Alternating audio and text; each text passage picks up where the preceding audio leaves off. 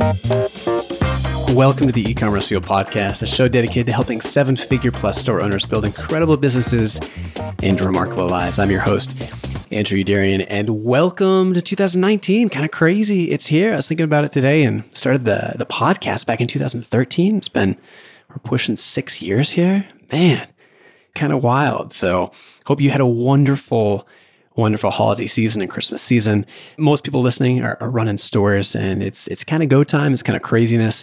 After the shipping deadlines passed, you got a little bit of time to chill out, enjoy the family, enjoy some downtime. So excited to be, pushing full tilt into 2019 here. And also, looking forward to ECF Live here in about 2-3 weeks.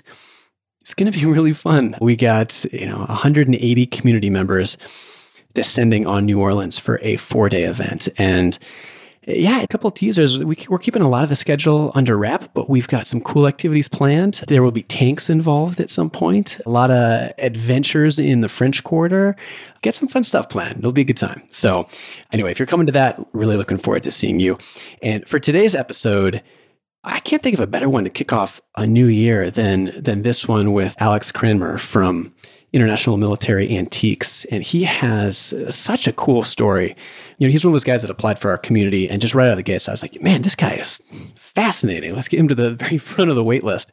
Of course, he's an e-commerce entrepreneur, but he's someone who's acted in a ton of TV shows and movies. He's, I think, the gun expert for Pawn Stars, which is a very popular TV show you've likely heard of.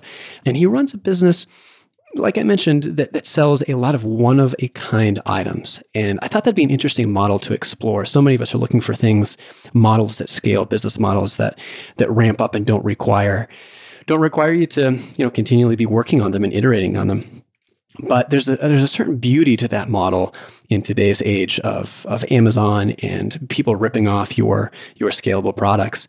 And I mean, we talk about a lot of things. One thing that stood out to me is the unbelievable performance he gets from his email list. He has an email list of 100,000 plus people, and the click-through rates and the engagement rates and the open rates are going to blow your mind. We'll get into that in the discussion, but they're the best I have ever seen.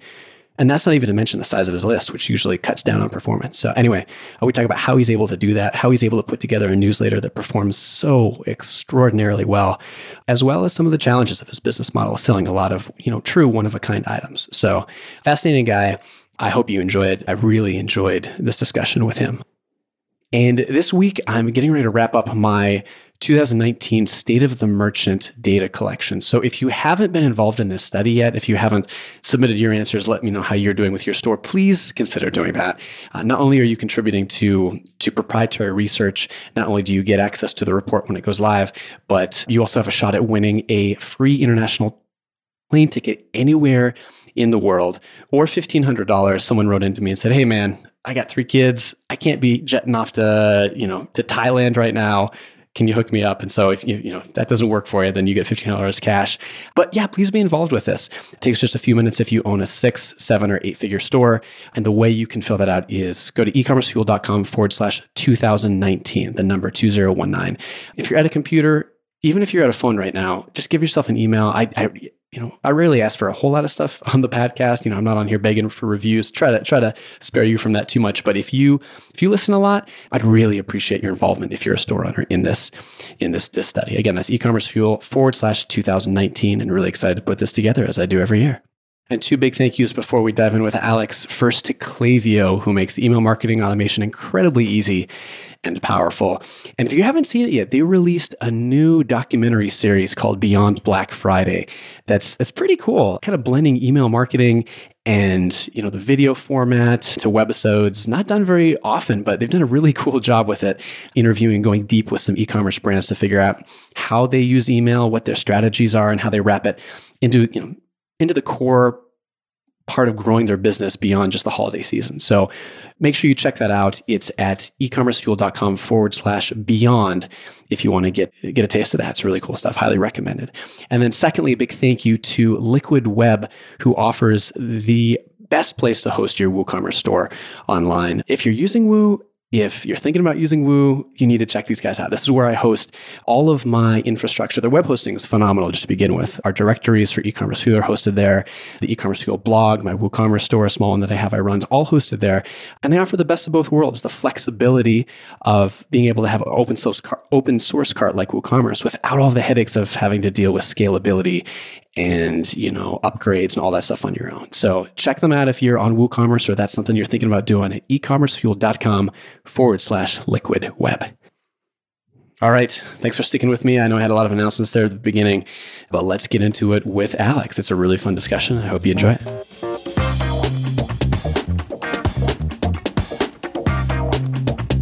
Alex, so your business goes all the way back to your father and actually when he was in his 20s. Is that right?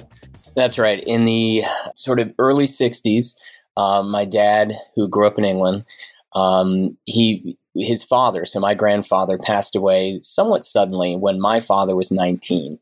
And he had come from a very wealthy family. Upon his father's death, they had realized that business had been very bad, and my grandfather had been hiding from his wife and my father that they were essentially bankrupt. He died, and the only thing that the family attorney could save from the debtors was a collection of about 200 antique guns and swords, and that was my father's only inheritance. And my father went to work at a cake factory. The equivalent would be like a Hostess Cakes or Drake's today in the United States. And he was a salesman, and his territory was Gibraltar. So you can imagine it was not a lucrative territory. And he was so miserable that he decided, I've had it, because he was living in a 1-bedroom apartment with his elderly mother. And I'm going to sell all this stuff, and I'm going to get a 2-bedroom apartment. So he went to sell all this stuff at a show in Germany, and he came back after the weekend, and he went to the family attorney who had been a bit of his mentor, and he said, you know what? I made more in cash than I do in a year, and I doubled the size of my inventory. And the attorney said, right, you're going into business. Wow, that's really cool. That's a great story. Do you have this on the About Us page for the business for IMA? I think it is somewhat mentioned on that, at least the beginnings. It's neat because my dad is self-made. I mean, this industry, exactly what we're doing. I guess it's been around military or collectibles for a while, but the way in which my father's approached it and did from the beginning is quite unique. Yeah, and there's a great Inc. article that I came across when prepping for this, and it really dives into your history and the roots. I'll link up in the show notes if anyone wants to read it. It's a fabulous read. But if you could too, maybe before we move on to more of the business stuff, there's one other story about how there's a warehouse in Kathmandu in Nepal that led to your father making millions and millions of dollars. Can you kind of just talk about that story for a minute? Sure. So shortly after my father began his business in the mid-60s, he was on the streets of London, and he ran into a boarding school friend, really an acquaintance, nobody he liked very much, but they decided to go get a drink. In typical English fashion, they smiled and pretended they liked one another, and they had a quick drink.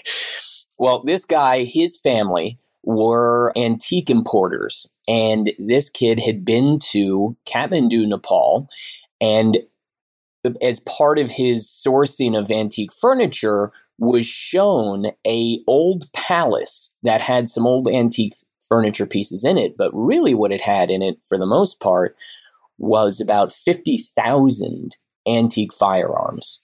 And by antique, I mean the legal term of antique is anything made before the year of 1898 or earlier.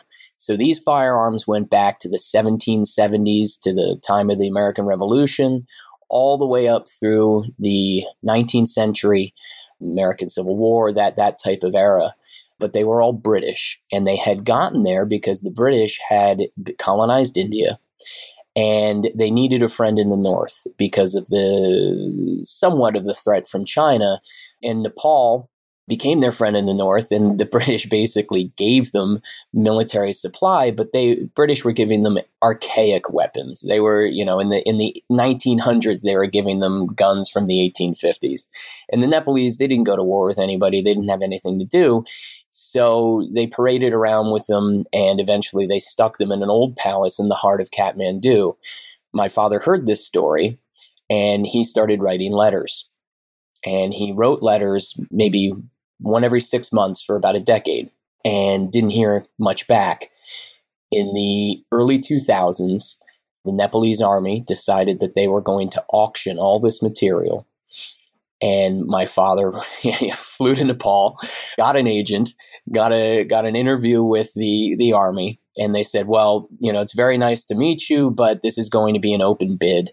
And so my father put his bid in. And he got word that it wasn't going to be high enough. So he bid very high, about $3.5 million. It's all on public record in Nepal. And they accepted his bid. And a little bit later, he met with the general, and the general said, and my father said to the general, I'm so happy you accepted my bid, but there are other people. And I have a feeling that I have a competitor in the United States. And what they do is they wait for me to win bids. They figure out through bribes what I bid, and then they're going to bid 20% more. And I've lost so many deals this way. And the Army general said, it's okay. We're going to keep your bid. And my father said, that's very nice. He goes, but you don't know why. I said, well, why?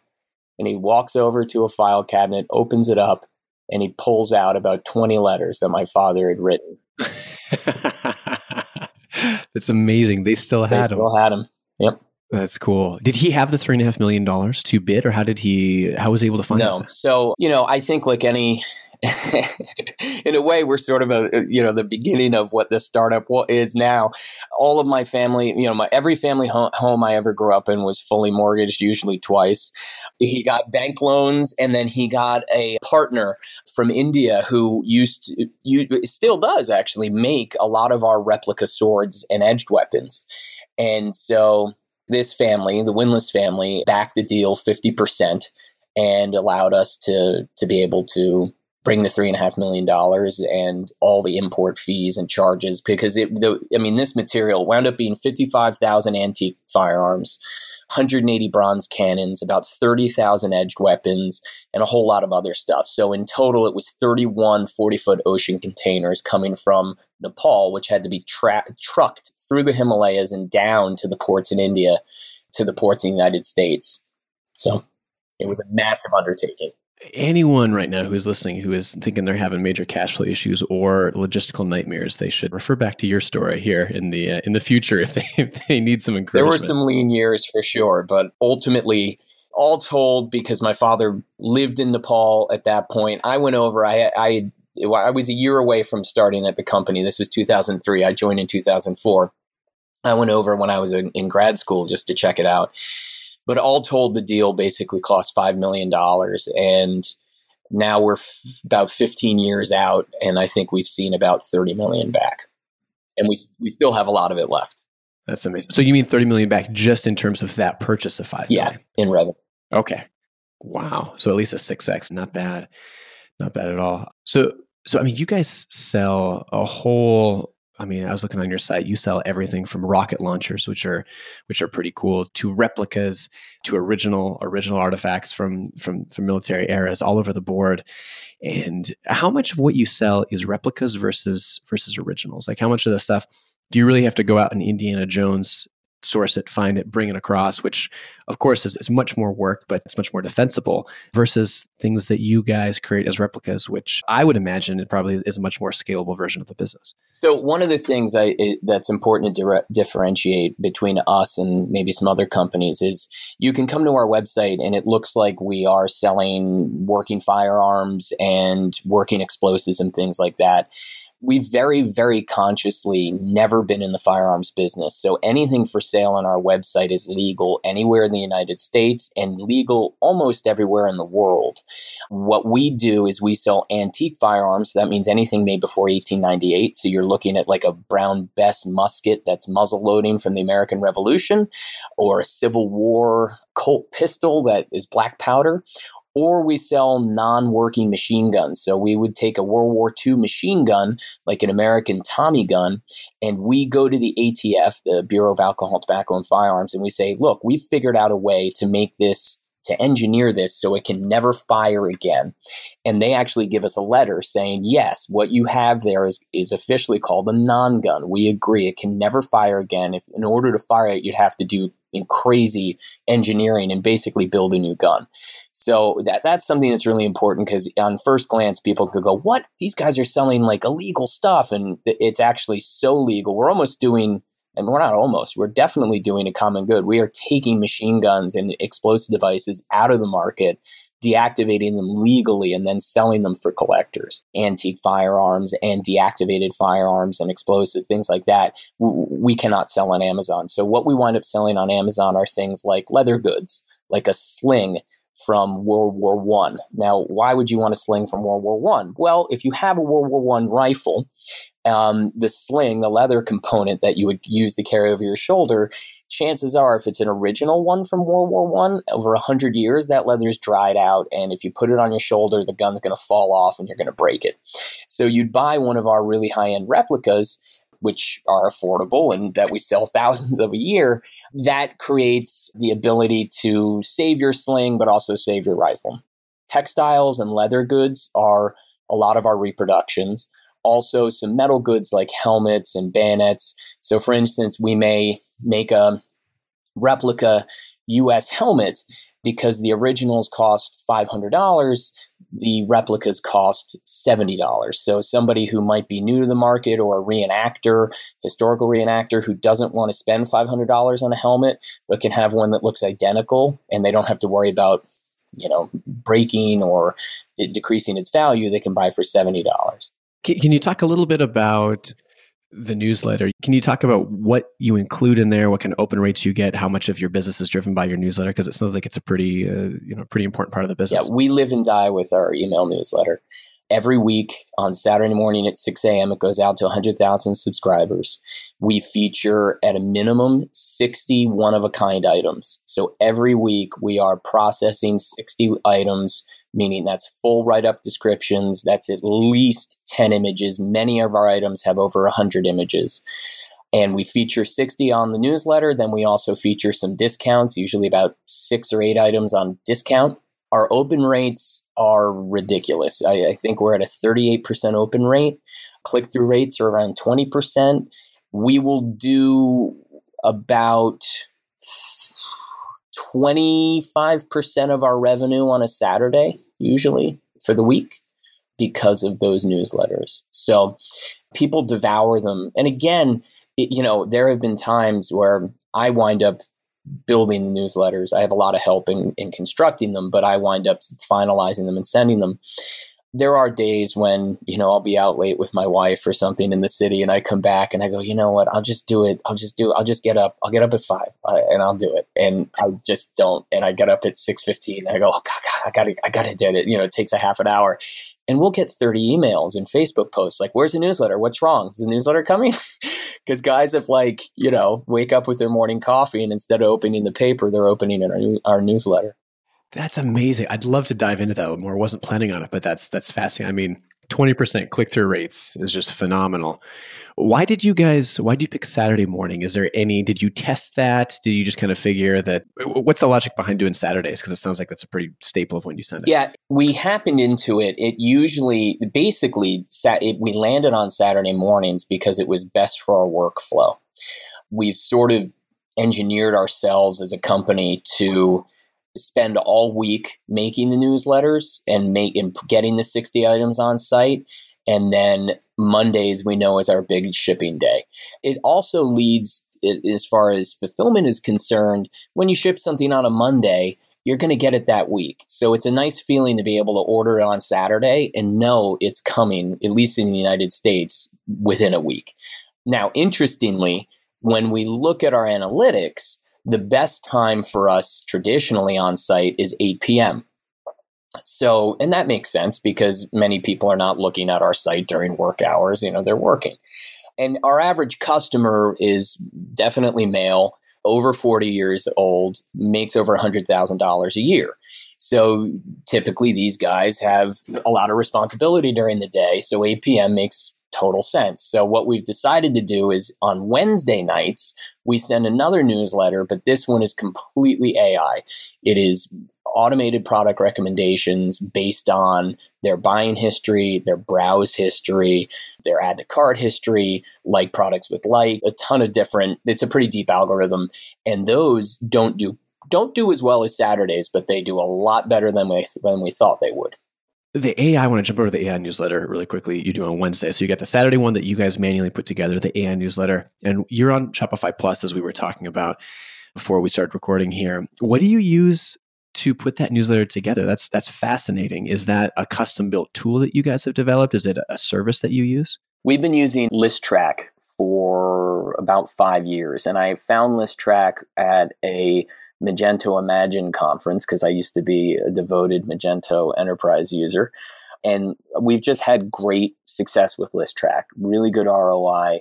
They, in addition to being an ESP, they have a very robust product recommendation engine that we use both on site and in email. And it factors in far more than a traditional product recommendation engine, which usually has to do with like collections, maybe a little bit of browse history, but we're actually targeting, we're cooking the user as they come into our site.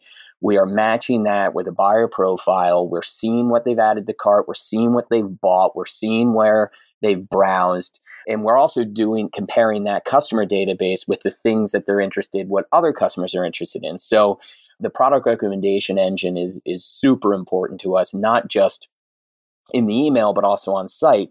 And what's nice about the ListTrack integration is when I build my emails, I'm not, back in the day when I was doing it on Magento, I was typically, before ListTrack introduced this product recommendation engine, I was actually like cutting, thumbnails together or, smaller images of products and pushing them into newsletters. Now I just have to write the SKU and they automatically populate. So it's saved me what used to take me 6-7 hours to make a newsletter now takes about 30 minutes. Wow.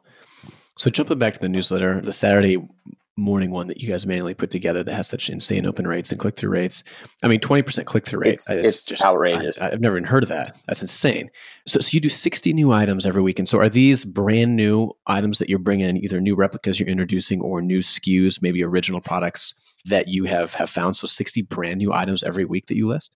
Yeah, 60 what we call one-of-a-kind items. So very rarely will we feature a replica. We do once in a while, but usually they're just one-of-a-kind items, something that we have one of that we may find another one of someday. But when you go to the site and you look at it, you buy it. I should also maybe talk a little bit about the structure of our inventory. So we have these one-of-a-kind items. Then we also have what we would call our original surplus items. So we would list, for instance, one of the antique guns that we got out of Nepal. For instance, a British Martini Henry rifle. Now, this was the first rifle issued to the British infantry sort of in mass, like mass-produced rifle that was made at Enfield in the gun factory in England. Now, these all date from the 1870s. Now, we have thousands of these. So instead of selling them one at a time, we take representative photos of them and post them on the site, but we have lots of inventory in them. So we offer buyers the chance to upgrade their selection by offering something called hand select. And that's basically a service fee. So they can do it. We actually use it like a variation on Shopify Plus. So you get hand select no, that's the standard price. And you look at the photos and you read the description and you should understand the parameters of what you'll get. And we guarantee you'll get something in those parameters. If not, send it back. We pay for everything.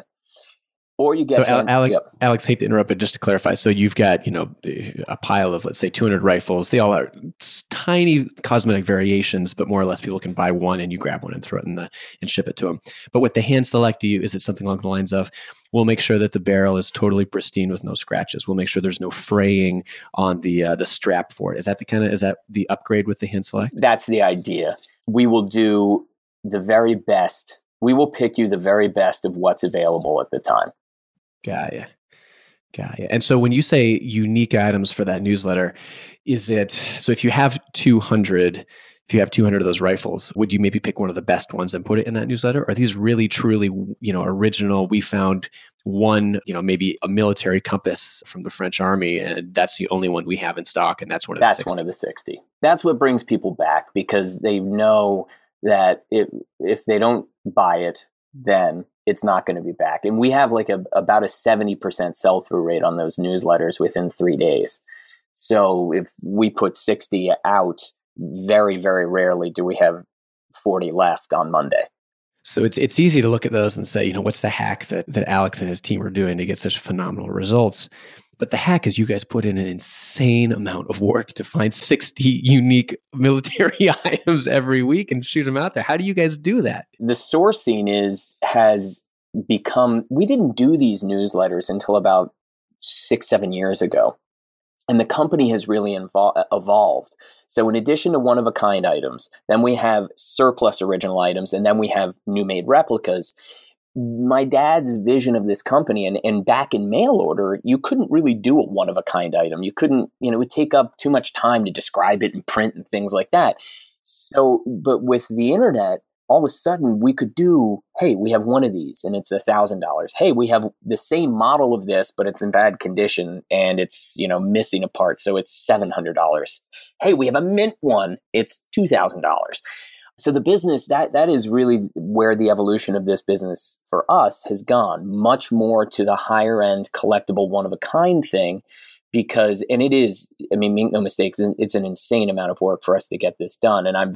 We used to be doing 40. Only about 2 months ago did I up it to 60, and I really want to get it to 80. So I'm hiring people, I'm buying better photography equipment. I'm, constantly trying to figure out how can we do it faster? How can we get more on site every day? Because the more we get on, the more we sell. But back to your question, the sourcing of it has developed over time. One of the best things is in our relaunch on Shopify Plus, we did a full redesign.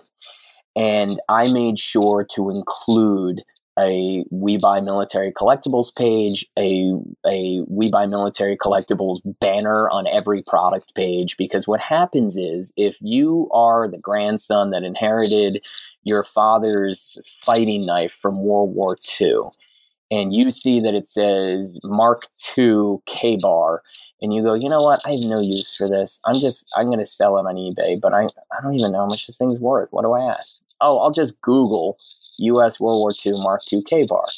Well, guess who comes up first? Us. One, we've built our site right. Two, we are the largest in the world by leaps and bounds, and we've sold hundreds of them. So you are going to hit one of our links and see a product that's sold. And I do that on purpose. I do not take down products we've sold. I leave them up so our SEO keeps getting deeper and deeper and broader because I want people to find us.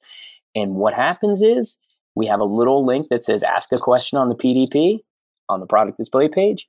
And they click it and say, I have one. My grandfather left it to us. Do you want to buy it? And we are buying 3 items a day with that.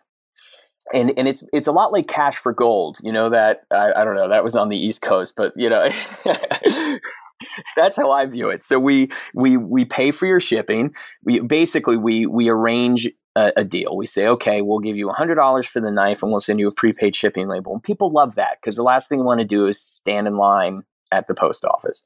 So we send them a prepaid shipping label. All they have to do is box it up. We get it, we inspect it, make sure we didn't get a box of bricks, which has happened. That's why we don't prepay. And we say, hey, it looks exactly like it is in the photos, you're good, and then we pay you. And then we can list it on the site. So we do that. Over the last couple of years, I've met guys who are pickers. And I've got pickers sort of in different locations of the United States and abroad. And these guys collect stuff for us and will pull up in a U-Haul to our warehouse and I'll sit on the loading dock and we'll go through it. And one guy who I was buying a lot from, recently I basically have hired him and he is now my kind of lead picker and he's got the knowledge and he knows how to negotiate. And this is a guy who's in the same business and he went, I'm really good at finding stuff. I'm really good at negotiating. I like my freedom. I absolutely hate doing a website, I hate having to hire people to ship stuff. Like, that's not what I'm good at. You guys at IMA have figured it out. You don't have time to get away from your desk because I rarely can. And I'm going to do this. So it actually has worked out really well. And it's been a very good supply. And in a way, my challenge now is that we are getting so much stuff that now my cash is going to inventory. And so that has increased the need to get more product on site per week. Yes. So you've got you mentioned those two channels. One, people coming to you to sell you their stuff through the clever way you've put your SEO and kind of solicited those on the site. You've got people, it sounds like contractors or employees that kind of go, they just find stuff and they buy it, bring it to you, and you buy it. So those two ways. How much of your inventory and sourcing is from, like the story we talked about at the top, where your father was in Kathmandu and bought an entire just armory of guns? How much of your stuff do you guys have to be on the ball about massive estate sales or government sales, or having your kind of finger on the pulse of what's going on with governments or major collectors and huge sales? Is that a big part of your sourcing or a smaller part? Traditionally, it was the primary part. My father really built the business in the 80s and 90s, getting contracts through governments. He did deals with Egypt. He did deals in South America. He did deals with the former Soviet bloc, the sort of Eastern Europe bloc that opened up. A lot of that stuff has dried up because although we will do some Vietnam era stuff, the vast majority, 99% of what we sell is World War II and earlier. And the reason for that, as my dad likes to say, is that World War II was sort of the last romantic war. And what he means is that there was a true evil and there was a good, and good won. And so that is why you see these, World War II is such a fertile ground for creative filmmakers. And even look at, and we've supplied Saving Private Ryan, Band of Brothers, like any major World War II movie you've seen in the last 20 years, they have gotten stuff from us. One of the other ones, the Amazon series, Man in the High Castle, we supplied a lot of stuff to them. The reason, not just the reason, there's fantastic writing and acting on that series, but the setting is fascinating. It's the greater German Reich is half the United States. The other half is Japanese. Like, what if they had won? And so there's this sense of good and evil. And that's what I think draws people to World War II collecting a lot. And we owe a lot to the lore and the filmmaking that has been made in that, around that genre. Vietnam, though, when you look at Vietnam's sticky. It wasn't a popular war. It probably wasn't the right war, for us to be in at the time for the wrong reasons. And so you do get some Vietnam collectors. We do have some pretty cool stuff that comes out of Vietnam, but the films about Vietnam are not films that you go, God, I want to see that one again, traditionally. Yeah, it makes sense. No, I was listening to some veterans tell stories from Vietnam, and definitely a lot more, at least from their perspective, ambiguity, different opinions going in, coming out, those kind of things. So I can see what you're saying with World War II kind of being the last of a certain type of war, at least for modern history. I want to touch back again, just before we move on the email. One thing I couldn't help but think of, you have got probably a more compelling email than anyone I've ever talked to in terms of a newsletter. I think a lot of people struggle to make their newsletters something that's interesting and unique and really compelling, as opposed to just, hey, come buy our stuff. We have another discount or another promo, or here's a product that you probably don't like, but we're going to try to, juice our email list. I'm guilty of this as well. It's hard to write great, valuable emails. And you guys seem to do that week in and week out with what you're offering because it's genuinely unique. And so given that the interest level, I would imagine, is very high there, one thing that I hear a lot about, I have seen, I've heard from other people is email is it's still probably the most effective channel, I would say, for most merchants, but it's getting more crowded. All of our inboxes are getting more cluttered with stuff. More and more people are leveraging email. So as someone who genuinely has something interesting, have you seen over the last 2-ish years, 3-ish years, the effectiveness of email go down because of that? Or in your opinion, if you've got something really valuable that people want, it's still pretty easy to get in front of them as long as it's something compelling. So have you seen it get harder to compete on the email side with your newsletter? No, our subscriber rates continue to grow. I would say our engagement rate's about the same, but as long as we're adding subscribers, we're doing well. Revenue-wise, it's up. Now, revenue's up across the platform, or I say the platform, like we're up, for instance, 23% this year over last year. I think there's a lot of factors in that, one of them being our transition from Magento to Shopify Plus, but also a full redesign of the site because we got a second, bite of the apple. So for us, email has continued to dominate, but we are experimenting and we have started doing some other modes of communication, notably text messaging. We are now starting to do push notifications. I'm going to start doing some Facebook messaging because we are getting, and like any other merchant right now, if you have any social channel open and people know you're there, that's how they're going to talk to you. So if they're going to talk to us through there, we should be able to speak to them back and deliver on message. So when you say push notifications, do you mean browser push notifications or text messages? Oh, I mean browser push notifications. Browser. Okay.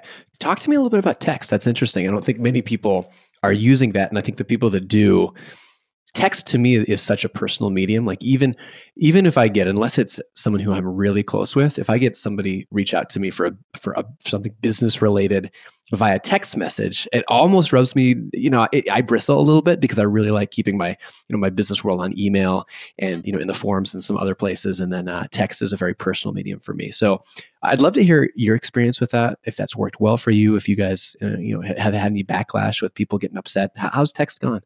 Text has actually gone really well. I agree with you. I don't want companies texting me. However, it's an opt-in type of thing. And Shopify really started it. It's Shopify's fault, I think, because they added it. Yeah, they added it to checkout. So all of a sudden you're getting notifications about your order status anyway. And what we're doing is we're right now only using it with abandoned cart, but it's doing well. It's doing very well. And what happens is the ingenious thing about it, my favorite part, and this is an app that everyone should check out. It's called Retention Rocket. And my favorite thing about it is that they have linked it to our Slack channel, one of our Slack channels internally. So the texts come in and myself or one of my 3 people in customer service can just use the Slack channel to communicate. So it's really simple for us. And off hours, it hits my Slack app and I can just respond. And people really like that. So if they have a question and say, oh yeah, I was interested in this product, but I don't know, your shipping's too high, or I don't, do you really ship this here? And you can be like, oh yeah, no problem, we do. And hey, I understand shipping's high. Here's a $10 coupon. They love that. Because it's immediate, and you can't believe that somebody at some company that is selling what we sell would actually take 3 seconds out of their day on a Saturday at 6 p.m. to answer you. But if I have it, if it's on my phone and I have a second, I will answer. So it will go through, if they abandon their cart, instead of using email, it'll have their phone number. It will text them, hey, we saw you abandon this. Is there any reason? They reply to that via text. That links up to your Slack, which either if you're at your desktop, it works, or it goes to your phone and you can reply. Am I thinking about that right? Exactly. Okay, interesting. So have you guys modified your checkout then so that you've got that phone number field at the very top to hopefully capture that as soon as possible? I think it's step 2 when you do your address. Okay. It's in there. It's whenever Shopify has it, because messing with the Shopify checkout, do it at your own peril. So for real, it's the one part you just don't mess with if you don't have to. So it's wherever Shopify says, check this for SMS. We just added a term like for offers and service or something. And I think the default one is check this for service or for the order status. So we just put offers in as well. Alex, so how do you guys negotiate? One thing, you're dealing with a lot of products that are, definitely don't have liquid markets, or if they, I'm sure if you're in the market and you know your industry and field, you probably have a rough idea. But I'm guessing, just given the nature of what you sell, there can be, a lot of room between what something is, argument about what something could potentially be worth. and I'm guessing you negotiate on a lot of different deals. Can you give some tips or suggestions for best negotiating strategies or things that have worked well for you? How do you negotiate well to get the best deals with some of these buys? I'm honest, because if you're not, they're going to see what you sold it for anyway. It's the internet, you know? So thankfully to, I think, reality television, where people understand that you need to make money, that you're in business and you're at overhead and you have overhead. So, and also, I have this gigantic database, and if you go to my site and search, if you just browse, you won't see out of stock items. But if you search, out of stock items will be at the very bottom of the search results. So you can go through and see stuff that we've sold and get a reference point for what things are worth. The vast majority of stuff we buy, we've had before. There are some times that you get something you've never had before and you have no idea what the real market value will be as far as a similar reference point for something that's sold in the past. Those happen, they're rare, but that's why we are experts in our field, I guess, for lack of a better word, to give it a value. But typically I say, look, I'm going to sell this item for $1,000. I will give you $450 in a prepaid shipping label because I need to make the $500. It's not worth it to me. And some people will say, oh, you're greedy, I'm not doing it. And that's fine. But I'm being honest. I need the $500 because it's not worth it to me to do all the research, to get it here, to have it professionally photographed, edited, to have it go through three processes before it hits the site. Then, even though that $1,000 is my retail price, we offer free shipping, we offer some discount coupons, so I may only net $350 or $400. And when I only have 60 items, I need that money or I'm not in business. And people take it or leave it, but when they see the thing go on and it was the right price, they come back and sell me something else. Because usually, once in a while, it's a one-time deal. My grandpa left me this, but a lot of times, okay, grandpa left you this, sword, and I just sold it. But actually, I also have grandpa's helmet, his uniform, and this and that. And I was just kind of testing to see what kind of person you are. So I just try to be honest. I let people know the money I need to make, and that's what I do. We live in a pretty interesting time with Amazon and the ultimate frenemy for sellers. And on the Amazon platform, having a unique product is just absolutely paramount for seeing any kind of success. You guys are selling on Amazon, and I believe you don't sell your firearms there, even if they're, if they've been kind of decommissioned. And I think I'm probably selling a lot of replicas versus the one-offs, because I'm guessing you don't want to spin up an Amazon listing for every single, one-off item. How has Amazon been for your business? I mean, one of the big benefits you guys have is being so unique and being so niche. I'm curious to hear your experience with Amazon. If you guys have been happy with it, if you've seen it get more difficult, or if you'd still been smooth sailing all the way through 2018. So we actually started selling on Amazon in 2009. And you're correct. There are a lot of items that we have. About half of our items we don't list on Amazon because they violate their acceptable use policy. Antique firearms that don't work, they don't want. Any type of thing that looks like an explosive or a grenade or whatever, they don't want, and that's totally fine. So we wind up listing basically leather goods and cloth goods and helmets. Amazon has always been a really good channel for us. It accounts for almost 40% of our volume, but only about 10% of our revenue. I would say we peaked about 3 years ago. And since that time, it's been very solid for us, but it's plateaued. And mostly that's because we got all the inventory up that we wanted to do. And we do continue to develop new replica products, but only maybe 24 a year. And those don't necessarily move the needle. So Alex, sorry to interrupt, but when you say it makes up 40% of our volume but 10% of our revenue, so is that 40% of, like, if you looked at shipments or SKUs that were moved, maybe you sell 40% of those through Amazon, but because maybe they're lower price point items, it only makes up 10% of the revenue? Am I thinking of that right? That's exactly right. So to put it in perspective, 40% of our SKU volume goes through Amazon, but it's only 10% of revenue because our average Amazon order value is about $40. Our average order value on our website is $310. So that's the difference. And you think through, so many people want to build, and I am super guilty of this. I have I have a very system-oriented mindset. So much to the point that a lot of times we'll get something brand new off the ground. I'll build out a whole system for it, spend 3 weeks, and then only to realize we're going to abandon it a week later, and I've wasted all this time. I've done it so many times, it's embarrassing. And so many people want to build up a scalable business, build up something they can create, send over to China. Obviously it needs to be defensible some way, but defensible and that they can scale up at the same time. The hard part, but also the beauty of your business, is that it's not scalable. The reason why your guys' emails are so, I'm guessing, are so well engaged with and get such phenomenal results is because you put in a lot of the hard work. You're really sourcing original things.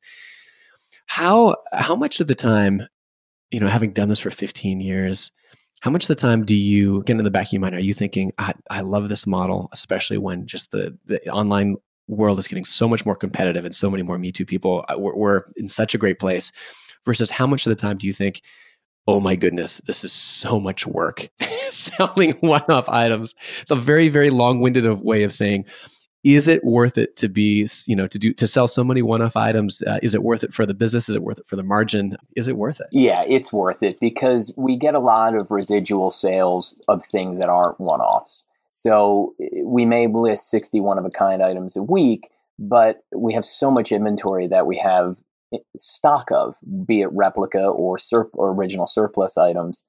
Also, you have to remember that it might be one of a kind, and it's a Hungarian World War I helmet, and it may be one of a kind because it's that particular paint color and it has that much wear on it, and it's got a guy's name in the back. But 2 weeks later, we may have an almost identical one with a different name and a slightly different paint color. And we can basically reuse the entire description. We have to do new photos, but then it's done. And we just tweak a couple of details. So there's a lot of stuff like that. So while it is one of a kind, we are able to shortcut a lot many times. Look, the downside of this business is that we carry a massive amount of inventory. I have a 50,000 square foot warehouse and it is full. It's completely full. I'm always struggling for space. Oh, that's amazing. Talk about, if you would, your team. You have, one of the most your important supply channels is people offering to buy things, and so you need to have people who understand what things are worth. You spend a lot of time writing great product descriptions. These aren't the kind that you can just go to Wikipedia and copy. These are, you need to know about these products. Do you hire exclusively people either with military background or extensive historical knowledge on your service and marketing side? Or it seems like it'd be so difficult to try to train these people up. How do you pick people that work well? Because, knowledge of this niche is so crucial. When we hire people, we look just for smart people who are motivated, who are interested in what we sell. When I came into the business, didn't really know much about the inventory. Even though I'd grown up with it and I'd watched all the old war movies and I was interested in history, it didn't mean that I could tell you like, oh, that's the buttstock from an 1873 model Winchester. I can do that now, but I couldn't then. And so we sort of have a hybrid. We have 4 veterans on staff. We have a staff of 15. For customer service, I have 3 people, 2 of which have no military background, 1 of which is only here a year, and she had no idea what she was doing. But, for the technical stuff, really deep technical stuff, usually it goes to one of 4 of us. My father, me, another guy who's been with me for 13 years. He was my first hire. Or another guy in the back who was just into it because he was in the military. But typically technical questions come through email. Once in a while you get the guy who calls who really wants to gab. And if it's a sales call, so if it's something, Alex, there's a guy on the phone for a $25,000 Revolutionary War Brown Bess musket, I'm going to pick up the phone. If it's a $50, replacement spring for something, typically, we'll get to it by email. But mostly what I look for when I hire people are people who are interested in learning, because there's nobody I'm going to hire that's going to come in here and know enough to do any job, basically. Because even the people that we hire in the shipping department, all of a sudden they're packing things that are, a letter, literally a letter from World War I, which is, weighs nothing and, but still needs to be preserved in the right way because it can't be folded, to a bronze cannon that's going to go LTL that's, 2,000 pounds and that costs $100,000. Or like that Revolutionary War Brown Bess musket. We had a whole session on this because one got broken. And it's, our hearts broke. It was insured and it wasn't our fault, but it got broken. And I was like, we have to make sure that the stuff we pack, especially if it's of value, it's not replaceable. So I want to be able to go up onto a 50-foot roof and throw the thing off on the concrete and not have it break. How do we do it? So we came up with a whole system of how we pack things like that with reinforcement wood boards and, massive amounts of bubble wrap and foam. And, so everyone here is on a learning curve. And I'm really happy to say, I have a company of 15. It's been always really important for me that people can stay here for a long time and that we treat them properly. So we offer full health insurance. We offer full benefits. We don't have to. I'm not the size company where I need to do that. Many of the 15 people, I think 9 of them have been here over 10 years.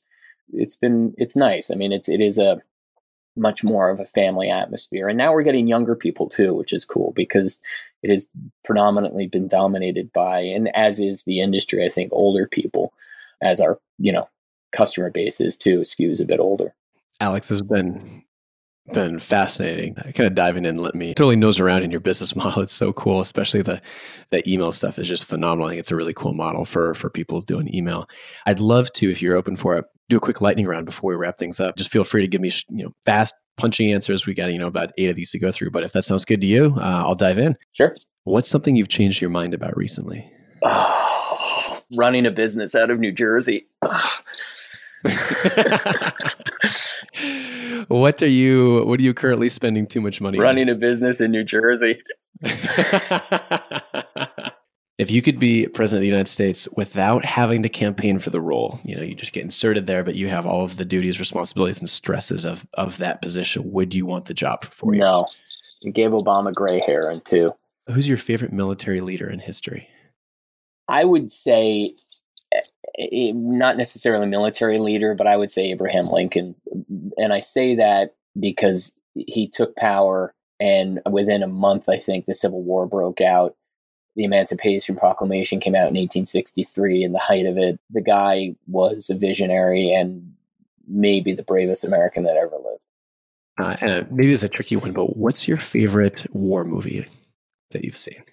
Band of Brothers. It's a miniseries, but Band of Brothers, I can watch that thing on repeat.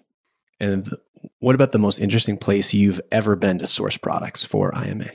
Nepal.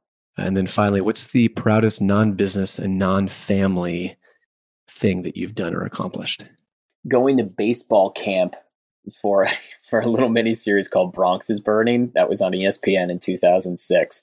I got to play third baseman Greg Nettles, and I got to do 2 weeks of baseball camp, and I learned how to play pro baseball. I wasn't that good, but man, it was fun. How did that come about? That sounds cool. That's just, I have an MFA in acting, and I've worked professionally. I've done about 30 something national network television shows in the last 15 years. I got cast, and I was a regular on the series. It wasn't a massive role, but they chose 6 guys who are on the Yankees. It's about the 1977 Yankees, Reggie Jackson, Mr. October, and they won the World Series that year. And I played Greg Nettles, who was the third baseman. And they thought, it didn't actually happen. They thought that they might need us to play a little baseball. So they brought us to basically a fantasy camp for 2 weeks. And, taught us how to swing, how to throw, how to walk, and it was just really cool. And at the end, we had kind of a home run derby, and I hit a bunch of balls. And I was like, I never, ever thought I could actually hit a ball that was thrown that hard. So you stood up, were they throwing at, major league speed, like 85, 90 miles an hour? No, not quite, but they were still throwing hard. I mean, I didn't want to get hit by it. That's so cool. I've got a lot of TV series and the shows to catch up on to check out your roles here. What's the name of that role, that show or movie one more time? The baseball one? That was The Bronx is Burning with John Turturro and Oliver Platt. The Bronx is Burning.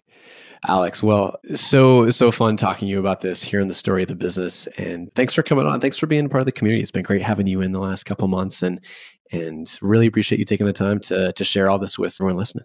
Oh, I really enjoyed it, Andrew, and I'm really happy to be part of the community, and it's been really helpful for me the last couple of months. Great. Well, thank you, sir. We'll talk soon. Okay, bye-bye. If you're listening to this and you own your own e-commerce business, and chances are probably pretty good that you do if you've gotten this far through the episode, you need to check out our private community for store owners. It's a vetted group of over 1,000 store owners and experienced professionals. And the reason it's different is just like I mentioned, it's vetted. We go through and we require all new members have a 7-figure business. They actually have experience in the space. And we go through and we review our applications to make sure everyone's legit when they come in.